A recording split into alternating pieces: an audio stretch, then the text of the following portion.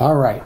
So Nancy, 2019 Volunteer of the Year. Are you surprised by this? What do you think got you to this award?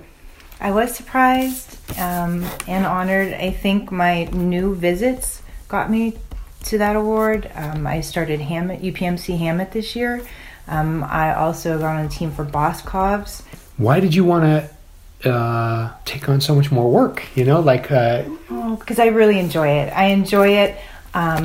I love my dog. I enjoy the people that I meet. I really like the connections that I meet and the people that react to Murphy and how helpful he is. I'm just really happy to share the experience of dog therapy. So this year, you're doing 6 or 7 visits a month.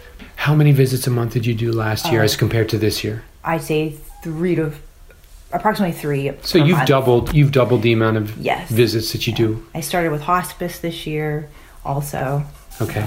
Obviously you enjoyed doing it. What brought you to Therapy Dogs United, Erie, and doing this kind of thing? Like, how did you know that Murphy was the right dog to do this, and how did you decide that you wanted to do this? Sure. I've always liked to volunteer, and when Murphy was in obedience training, I just noticed how calm he was and how he wanted to, how well he listened and wanted to please me.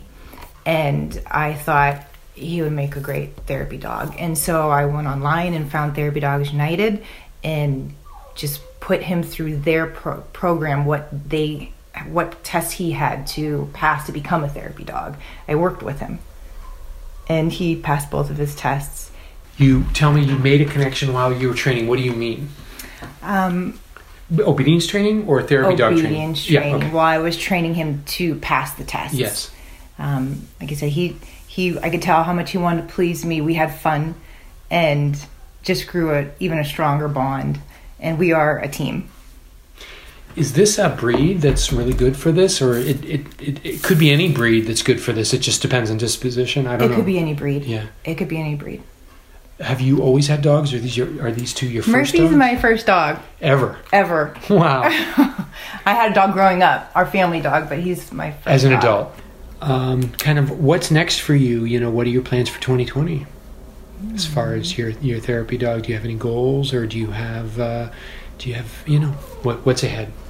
I want to always push to do more visits, and also I would like to start with, they have testing, and I thought I could get involved in the testing, go to the testing more, and testing for certain skills or something. What testing? They do testing for therapy dogs. Okay. So once a month during a certain time of the year, they have where the public can come in and have their dogs tested.